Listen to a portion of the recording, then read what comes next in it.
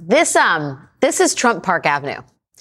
It's an historic 32-story luxury condo in Manhattan. It's one of the highlights, you could say, in Donald Trump's real estate portfolio.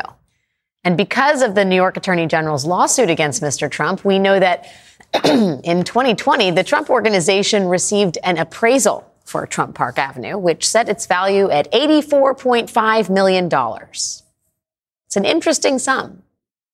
Today, a jury ordered Donald Trump to pay writer E. Jean Carroll $83.3 million, approximately one Trump Park Avenue, for defaming her.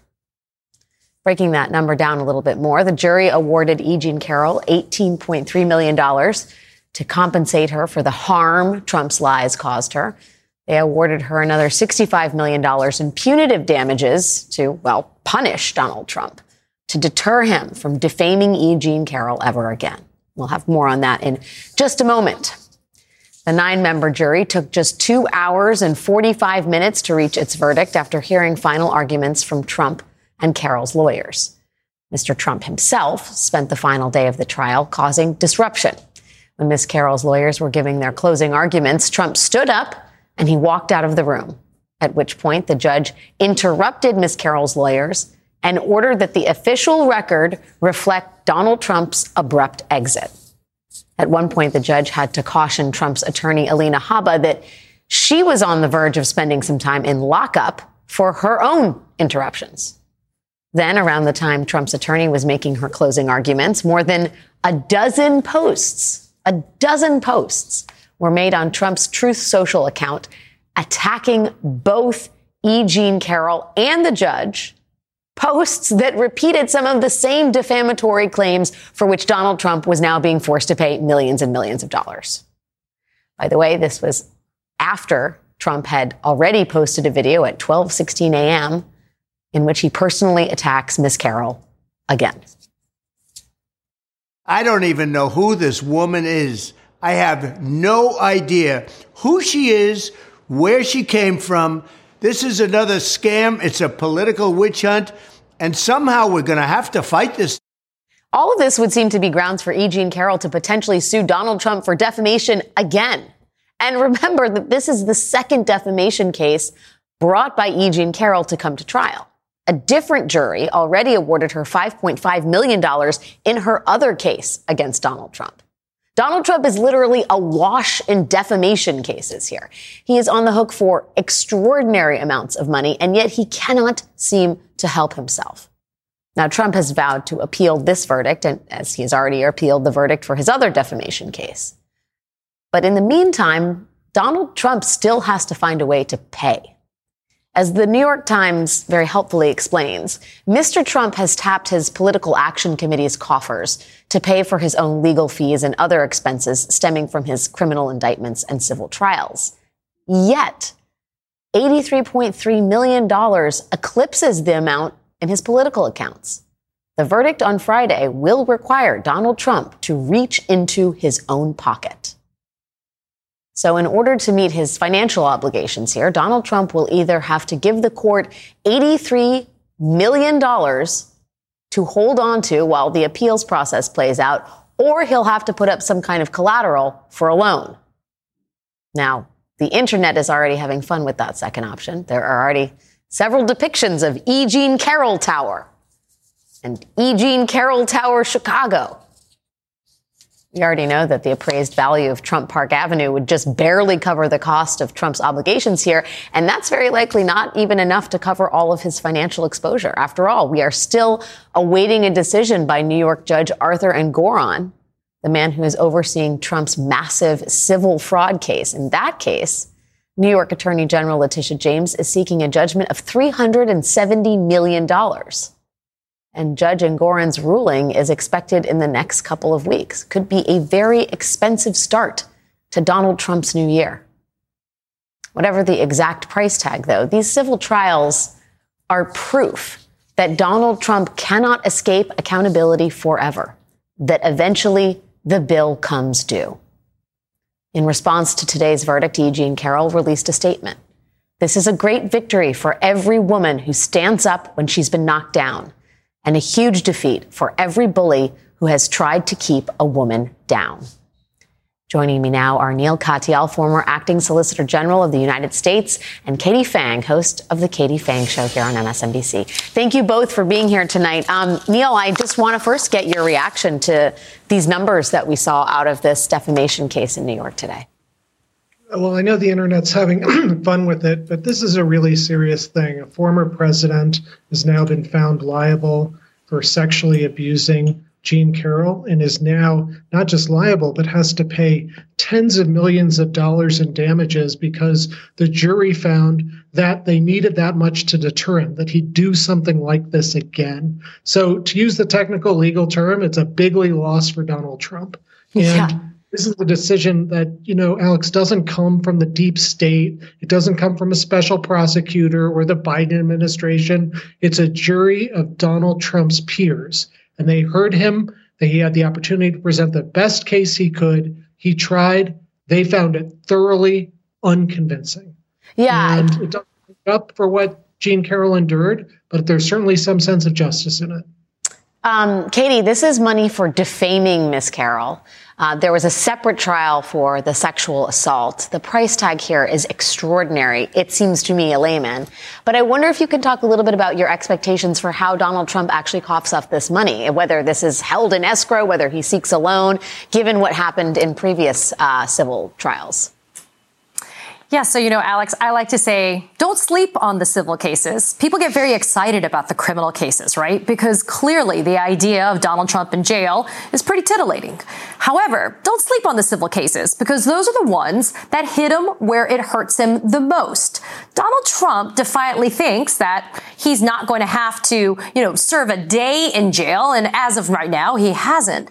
But when it comes to paying up, he has had to pony up at least $5.5 to $5.6 million because he had to post that in order to appeal the first defamation trial victory that Jean Carroll secured against him. Now, whether he's able to pony up that same amount in terms of the verdict that just came in is left to be seen. But under the appropriate statutory strictures that exist, he's going to have to pay that entire amount in a bond plus interest to cover the duration of the appeals process. We do know that that first defamation trial that Jean Carroll brought and successfully won in 2023, that one's still winding its way through the appellate courts. And so that interest keeps on ticking along. But January 31st is right around the corner, and that is the date that Justice Engoron in the New York Attorney General's civil fraud trial is due to render his verdict on the remaining counts that are being brought by Letitia James. And as we know, she's seeking $370 million in disgorgement. So if Donald Trump thought that this $83.3 million today was a lot of money, he may be in for a rude awakening next week. But I also want to talk about very quickly, Alex, the following concept, which is this. When you saw what happened today with Donald Trump happen, it's because there was a foundation laid from that first trial, meaning he went in today and he could not, throughout the course of this trial, deny liability. And that was because of that original verdict. Same thing went on in the New York Attorney General's case. A finding of partial summary judgment was done by Justice Engoron. And so the determination that fraud had already been perpetrated against Trump, his sons and his business entities, he went into this latest trial against Letitia James with the same thing. And so because of that, and when you've seen that you've now had two juries come back against him, to Neil Katyal's point as well, right? There have been grand juries that have returned indictments. These have been people. These have been ordinary citizens that have been called to duty, that have been asked to serve in these capacities. They're the ones that have returned indictments. And now they're the ones that have returned these verdicts. And so these are the people, the ordinary citizens that are doing extraordinary work that are telling Donald Trump, you're now being held accountable. That's such a good point. And I want to get to Judge Engoron's looming decision in a minute. But Neil, to Katie's point about the jury, I thought this was really remarkable. Judge Kaplan, the judge in this case, told the jury, my advice to you is that you never disclose that you were on this jury. First of all, Neil, how unusual is it for a judge to say something like that to a jury? And I mean, if you're a member of the jury, talk to me about how extraordinary that position is in the age of Trump. In a quarter century of practicing, Alex, I've never heard a statement like that from any judge.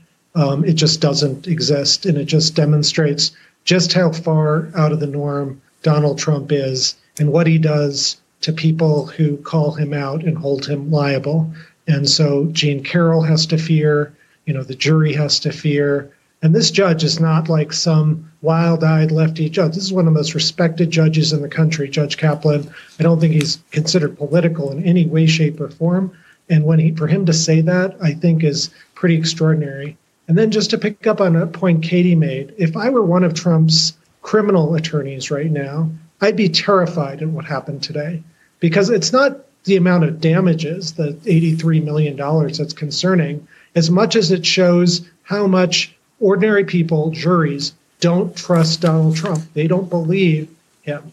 And you also saw the way Donald Trump acted in court. I mean, you can't storm out of court or mutter under your breath or act like an entitled toddler in a criminal trial. It's not going to work before the jury. And so I think if you're one of the Trump's lawyers right now facing the criminal stuff, you're going to double down on your attempt to try and delay this thing until after the election with the hope he can win and undo those prosecutions. This civil case, by the way, can't be undone. Even if he wins the presidency, this judgment will stand. He'll have to obviously try and reverse it on appeal, but he can't order the Justice Department to drop it. Neil, just to that end, I think it's worth remarking on a little bit the way in which Judge Lewis Kaplan dealt with Donald Trump's, as you call them, toddler outbursts. I mean, there's been a lot of talk about, can any judge rein Donald Trump in when he decides to sort of off-road in the courtroom?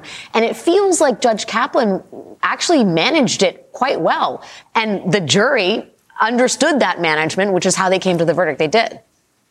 Yeah, no, Kaplan's an extraordinary judge, a tough judge. This is the judge that just presided over the Sam Bankman-Fried trial before. And yes, he did not, tolerate Donald Trump's antics at all, or his lawyers, for that matter. It remains to be seen whether other judges will be like that. But I will tell you, having watched Judge Chutkan in court, I think she's like Judge Kaplan in the sense of tough and no nonsense and apolitical. Katie, I want to go back to that, the point of Judge Engoron. And I guess I wonder, to what degree is Engoron sort of looking at the verdict here, the magnitude of the jury's decision in terms of awarding $83.3 million in this defamation case, and to what degree that that sort of that price tag figures into his own arithmetic, if you will, as he holds the Trump organization liable for fraud?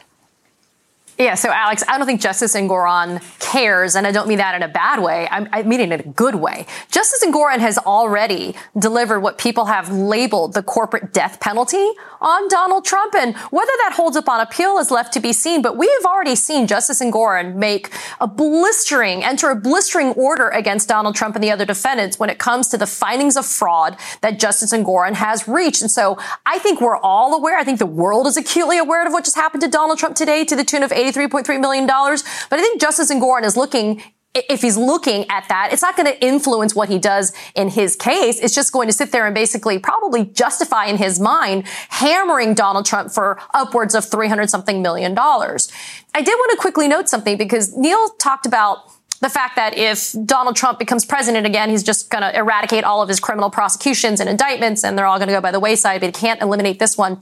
Recall that he tried, though. Remember, this is the very first of E. Jean Carroll's cases that she brought against Donald Trump.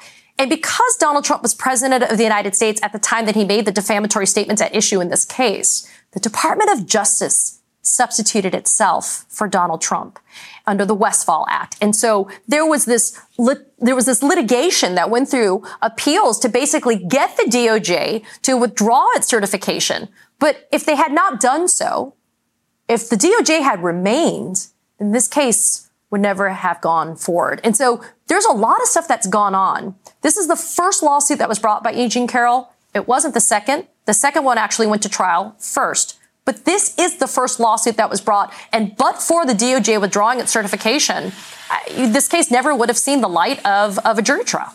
Well, it is just an extraordinary, it's an extraordinary moment, I think, in holding a wrongdoer accountable, and someone who, by the way, continued to defame the person in question after this trial had begun, the eve of its conclusion. E. Jean Carroll could keep suing Donald Trump as long as he makes his statements, as far as it seems. Neil Katyal and Katie Phang, thank you so much for your time tonight. And a big programming note, E. Jean Carroll is going to give her first interview following this verdict to our very own Rachel Maddow this coming Monday night at 9 p.m. Eastern. You are not going to miss that. Coming up, as Trump rages against tonight's decision, Nikki Haley weighs in. Kind of. What Trump's fellow Republicans are saying or not saying about that $83 million verdict. That's next.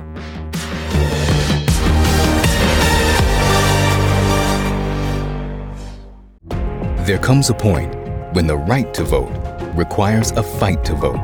MSNBC Films presents Battleground Georgia, a story that explores the ugly history of voter suppression and how Georgia is leading the charge against it. Something has to change. The old South is being replaced by the new South. Battleground Georgia, part of the Turning Point documentary series from executive producer Trevor Noah. Sunday, May 19th at 9 p.m. Eastern on MSNBC. On the MSNBC podcast, How to Win 2024, political experts, former Senator Claire McCaskill and Democratic strategist Jennifer Palmieri examine the campaign strategies unfolding in this all-important election. The focus is on the voters that are not necessarily in your corner now. If Democrats are going to win in 2024, we have to be able to explain what is happening at the border and what the solutions are. Search for How to Win 2024 wherever you get your podcasts. New episodes every Thursday.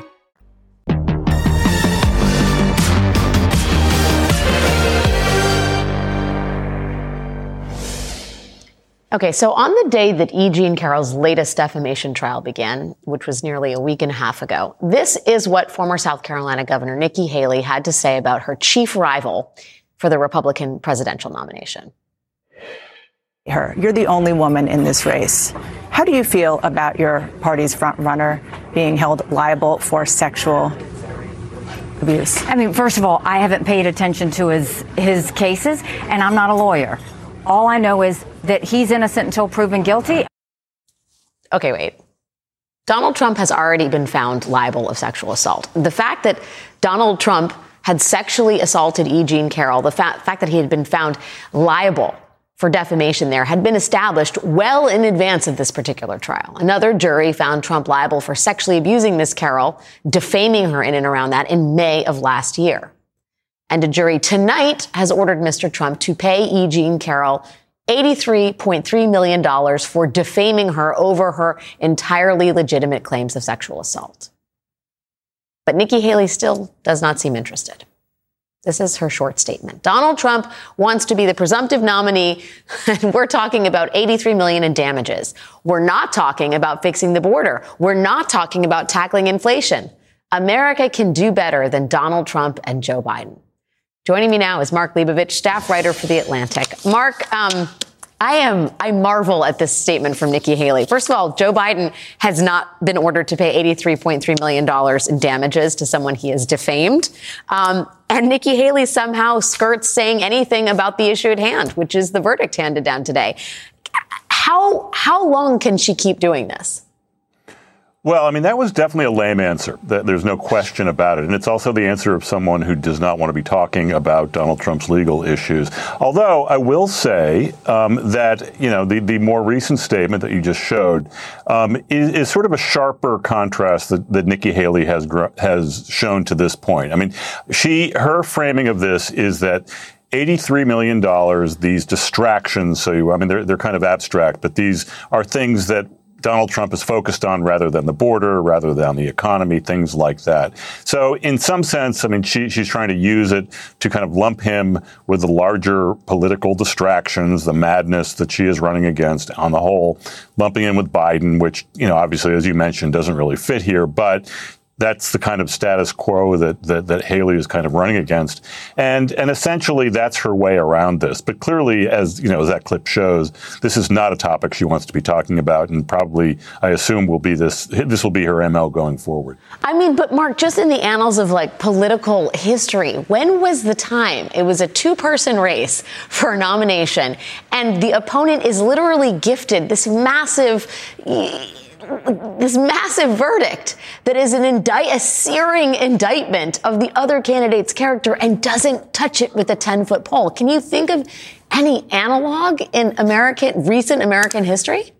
No, not at all. I mean, look, she has a clean shot at Donald Trump. I mean, I guess the analog that she's looking at is that the likes of, Chris Christie and others who have more frontally attacked Donald Trump have gotten nowhere with this. And, maybe there's another way to sort of finagle this somehow. I don't see it. But I mean, look, I guess you have to give her some grudging credit. She's still alive. She's still in the race. Not everyone, basically no one else is.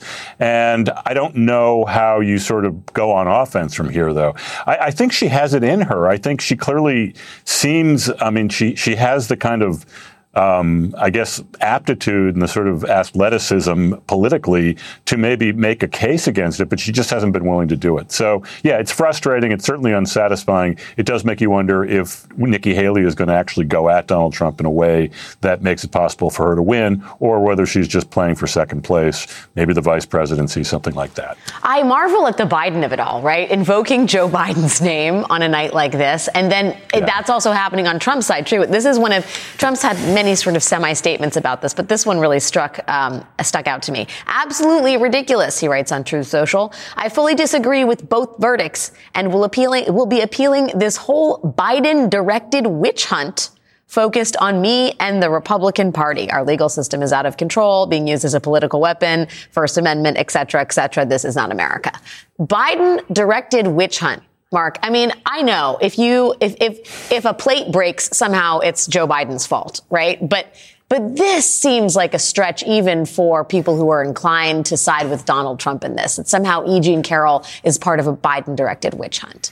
It is. And then, look, persecution, victimization, this is central to Donald Trump's message. This is central to how, why a lot of people who support him are identified with him. It's kind of a warped dynamic going on, but it continues. And, they're going to buy the absurd notion that it is a witch hunt.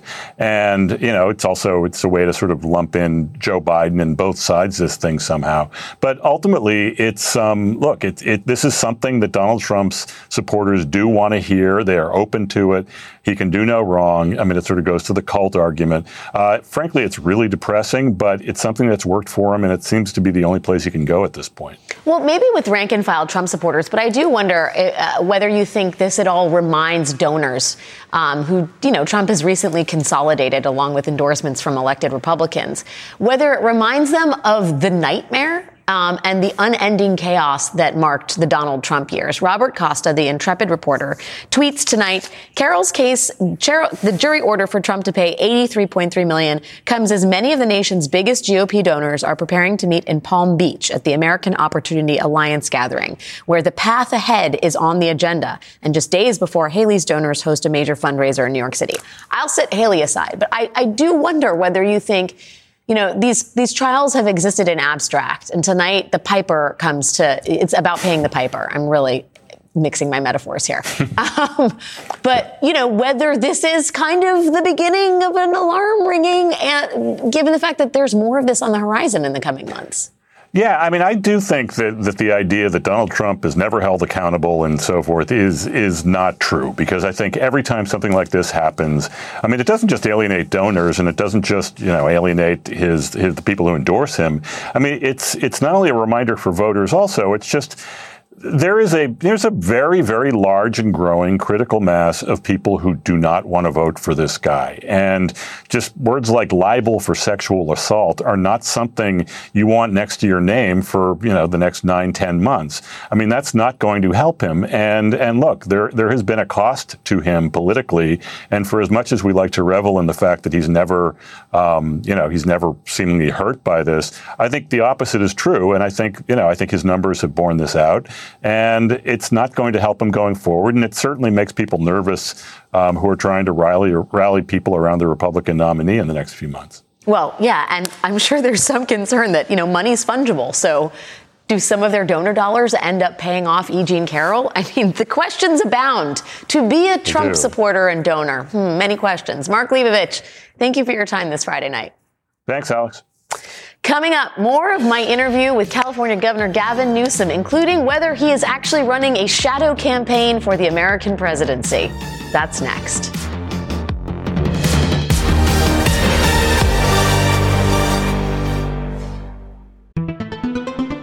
Hi, everyone. It's Katie Fang. Did you know my weekly show on MSNBC is now available as a podcast? With my decades of experience as a trial lawyer, you'll get an insider's perspective on all things legal. At a time when politics and the law are inextricably intertwined, my guests and I break down what's next and why it matters, both inside and outside the courtroom. Search for The Katie Fang Show wherever you're listening and follow.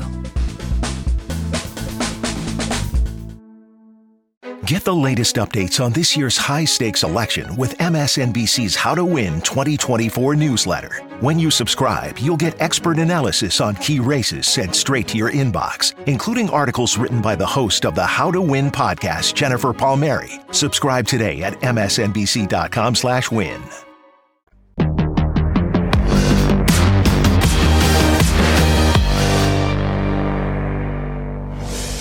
Last spring, California Governor Gavin Newsom went to Florida to meet with students from New College. That's the school that's become sort of the focus of Governor Ron DeSantis' anti-woke crusade. Newsom then traveled thousands of miles, again, outside of his home state, to meet with voters in Alabama and Mississippi and Utah. In December, Governor Newsom went to Georgia to debate Governor Ron DeSantis on Fox News. Yesterday, he was in South Carolina talking to young voters at Morris College, an historically black college.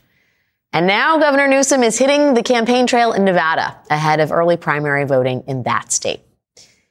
If you notice, this is a tour of red states, and it is one that the governor is doing as an emissary of the Biden campaign to tell voters what is at stake in November. Yesterday, while in South Carolina, I had the opportunity to speak to Governor Newsom about that work. We talked about the upcoming election, about his party's messaging, and about reproductive rights. We also talked about Donald Trump's dominance over the Republican Party and the way Trump is running his campaign this time around. It's clear, though, that his ground game is way better than it was in previous election cycles. Much better campaign. They've racked up the endorsements. They have a stranglehold on the Republican Party. Yeah. They have a get out the vote campaign that is, unmatched, especially in the Republican primary. I mean, is that cause for trepidation? No, because look what we've done. We've outperformed in every single election. Outperformed by significant margins in every election, 2018, 20, 22, 23. And not just at the national stage. When you look at some of these mayor's races in Jacksonville or Colorado Springs. Yeah. I mean, in every election, Democrats are winning. It's one of the great winning streaks in modern American politics, particularly for an incumbent president.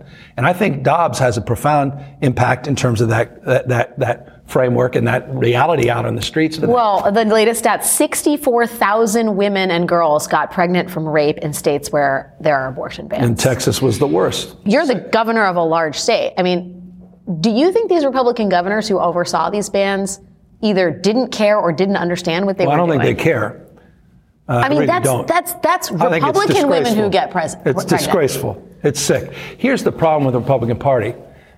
They always get in trouble when they actually get what they want. I mean, these 6-week bans before you even know you're pregnant, before you can even get a doctor's appointment, criminalizing young kids that were raped for trying to travel so that they can have a life and the freedom to decide for themselves versus guys like Tim Scott and Lindsey Graham that we have to go through and ask permission. It's a serious moment. And they're coming after contraception as well. That's how extreme they are. Yeah. That's not me idly saying that's a fact. I know you have strong feelings on this. A lot of things, I think. Yeah, right? I do. Insert subject here. Yeah. I think a lot of people recognize what Donald Trump did to the Supreme Court to make the overturning of Roe possible. However, if he's asked about it, and on national television, on the stump, he lies about it. He obfuscates. He's very mushy, and it is working with a certain section of the electorate. I think it's 80% in New Hampshire. Trump wins 80% of Republicans who wanted a national abortion ban, and 44% of those who don't. Similar kind of thing in Iowa. He is getting a pass on this. Can't. So I mean, short of saying over and over again he's responsible, how do you further convince potentially skeptical voters that this dude really stands for the end of choice as we know it? Over and over and over and over and over and over and over again, we've got to flood the zone on that message. He can't be allowed to get away with it. He can't.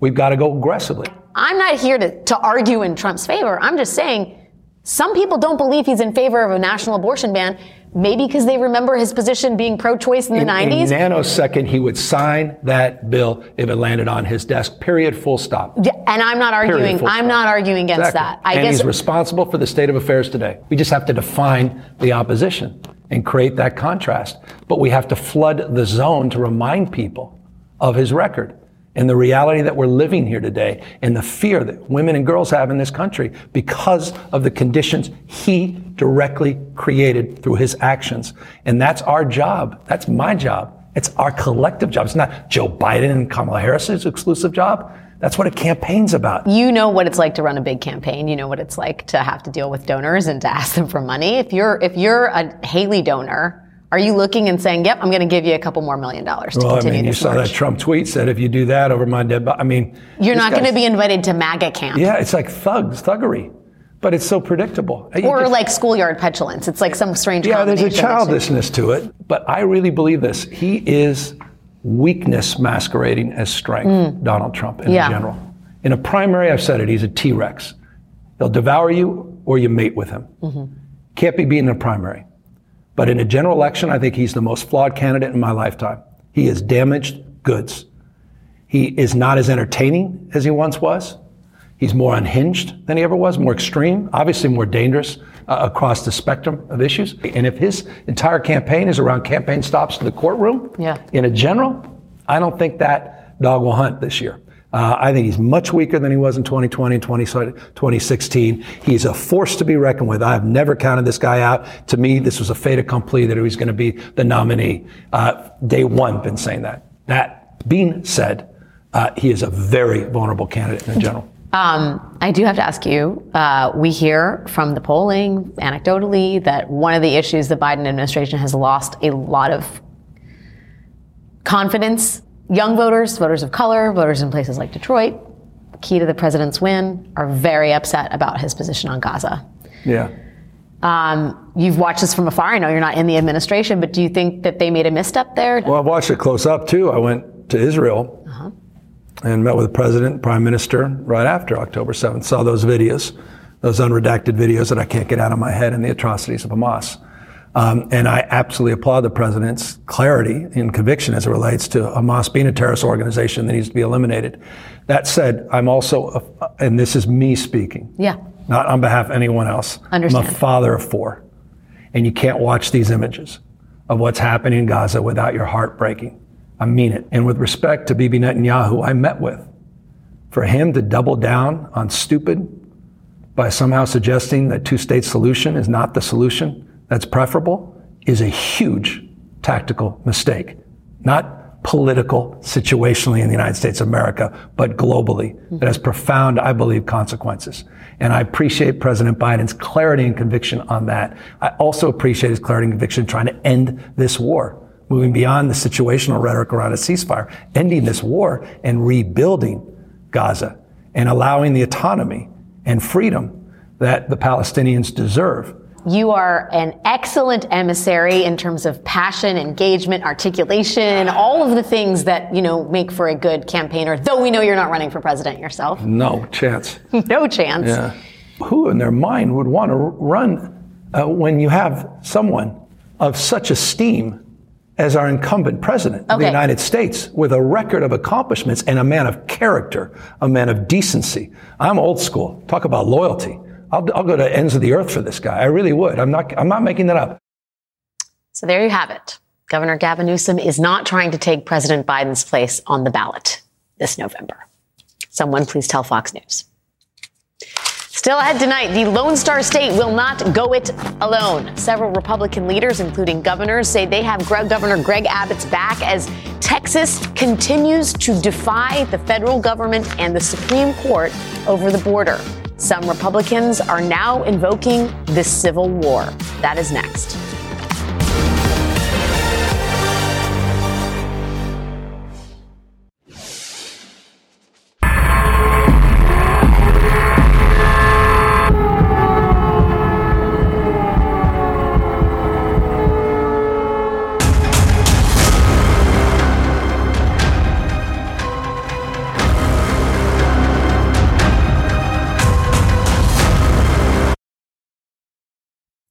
What you just saw there was an ad attempting to recruit truckers, military members, law enforcement members, and veterans to head to the southern border. Yes, another right-wing trucker convoy is mobilizing, but this one refers to itself as an army of God and recruits members by demonizing brown people as violent criminals who are invading America.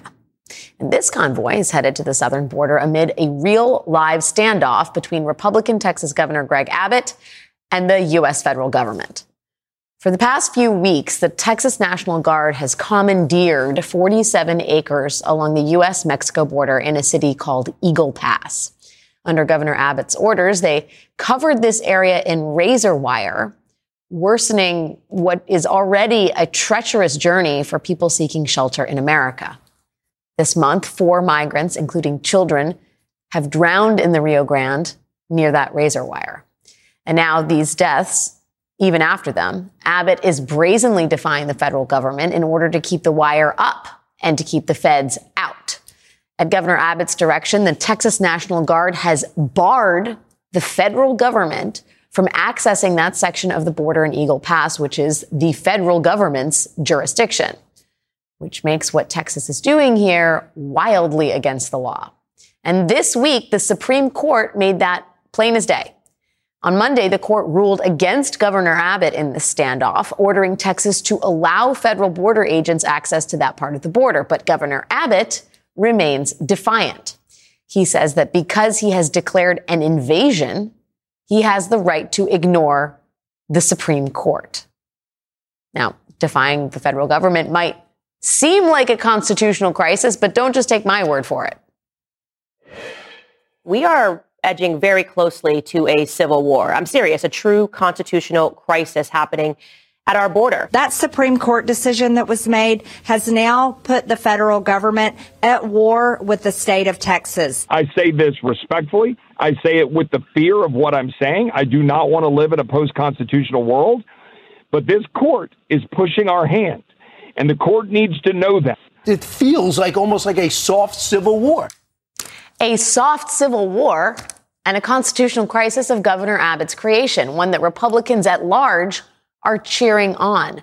25 out of our country's 26 Republican governors are publicly supporting Governor Abbott's defiance.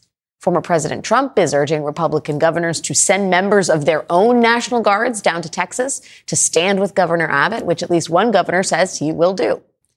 Now, whether or not we are actually close to a civil war here, I do think the civil war is a relevant comparison. Because the thing that Abbott and Trump and all of these other Republican officials are willing to cause a constitutional crisis over is their ability to persecute and prosecute brown people. We will talk to former HUD Secretary and former Mayor of San Antonio, Julian Castro, about this ongoing standoff and what it may mean for this country, coming up next. In a statement released this week, Texas Governor Greg Abbott opened with this line: "The federal government has broken the compact between the United States and the states." Those words have since been co-signed by 25 Republican governors in a joint statement supporting Governor Abbott in his ongoing standoff with the U.S. federal government over control of the border. Those words also echo language used by secessionists in 1861 as they called for the Civil War.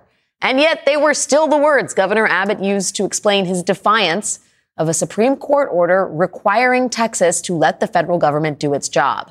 This is just Governor Abbott's latest provocation, and it appears to be working. Joining me now is Julian Castro, former Housing and Urban Development Secretary and former Mayor of San Antonio. Secretary Castro, thank you for being here tonight. There's a lot of sort of breaking news in and around this story, but first let me just get your reaction to the idea that Republican governors are stoking the flames of potential civil war over the situation at the border, and whether they understand that the original Civil War was about subjugating and dehumanizing brown people, which seems to be some of the things they're doing in this situation as well.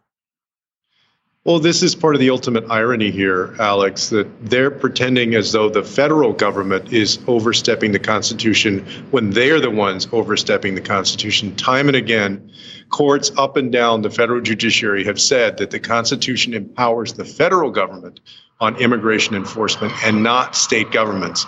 On top of that, Governor Abbott is yelling to President Biden, do your job on immigration, and at the same time blocking him from being able to do his job. So it's all of that. And then it's also this toxic brew of white nationalism, of anti-federal governmentism that we also have a very long strand of in the United States. And in addition to all of that, this religious zealotry, as his language is laced with religious references. This is dangerous. And we're at this point in our country where we need more voices that are even louder, that are appealing to our better angels. And we also need strong institutions, especially our judiciary, to be able to push back against this. Yeah, I mean, when you talk about voices appealing to our better angels, the news we have tonight is that President Biden has vowed to shut down the border if the Senate passes the immigration deal that has been sort of negotiated behind closed doors. Now, Mitch McConnell said that they weren't going to play ball on that because Donald Trump doesn't want a deal. He doesn't want this problem fixed in an election year. Nonetheless, Biden's rhetoric here is a remarkable turn for a Democratic president. And I wonder how you think it informs, the entrance of better angels into this conversation. Look, this is a very delicate balancing act for President Biden. I think politically, what he's trying to do is to assuage the fear-mongering or the fears that's created by the fear-mongering and the stridence of people like Greg Abbott and Ron DeSantis and others. But at the same time, hold true to the values of a country that has always said that this is a nation of immigrants. And more than that we're going to be a beacon of hope, and we're going to stand out among nations in the world in treating people compassionately and humanely if they show up at our doorstep asking for help in a time of crisis and emergency in their lives. And that's what these folks are asking for. They're seeking the same better life that people have for generations. So he needs to be able to show that he's doing something to address the very serious situation at the border, but also not let go of, not dismiss, throw out the values that define us as a country. And I think ultimately that distinguish what Democrats should be from what Republicans are today, this fear-mongering, white nationalist, anti-immigrant party. But we don't need to go down that road, and he needs to strike that balance very carefully. I guess the thing that concerns me is that Republicans feel like they're going to win on this, that the stoking of white nationalism and xenophobia seems to be working for them to the degree that they want to keep the issue out there in an election year. Yeah, and part of this, Alex, and we've talked about this before, is that there's no pushback on our values. There's no pushback, I think, from the president or Democrats. They're just playing defense. They ought to be out there talking about that we can do both of these things, that we can have a secure border, that we can address making sure that, people are going to be treated humanely as well, that we don't have to give up our values, that we don't have to give up who we are, who we want to be as we address the issues of border security. And I feel like what the party has been doing is mostly just ceding that argument to Republicans so that the American people, in the balance of what they hear, they think, oh, there really is an invasion. Everybody coming across the border is dangerous. We need to stop this. They buy into that Republican argument because there's no positive argument on the other side for Democrats. Well, these are women and children and fathers and brothers and sisters and mothers. Julian Castro, thank you as always for your time and your reminding us of our shared humanity. That is our show for tonight.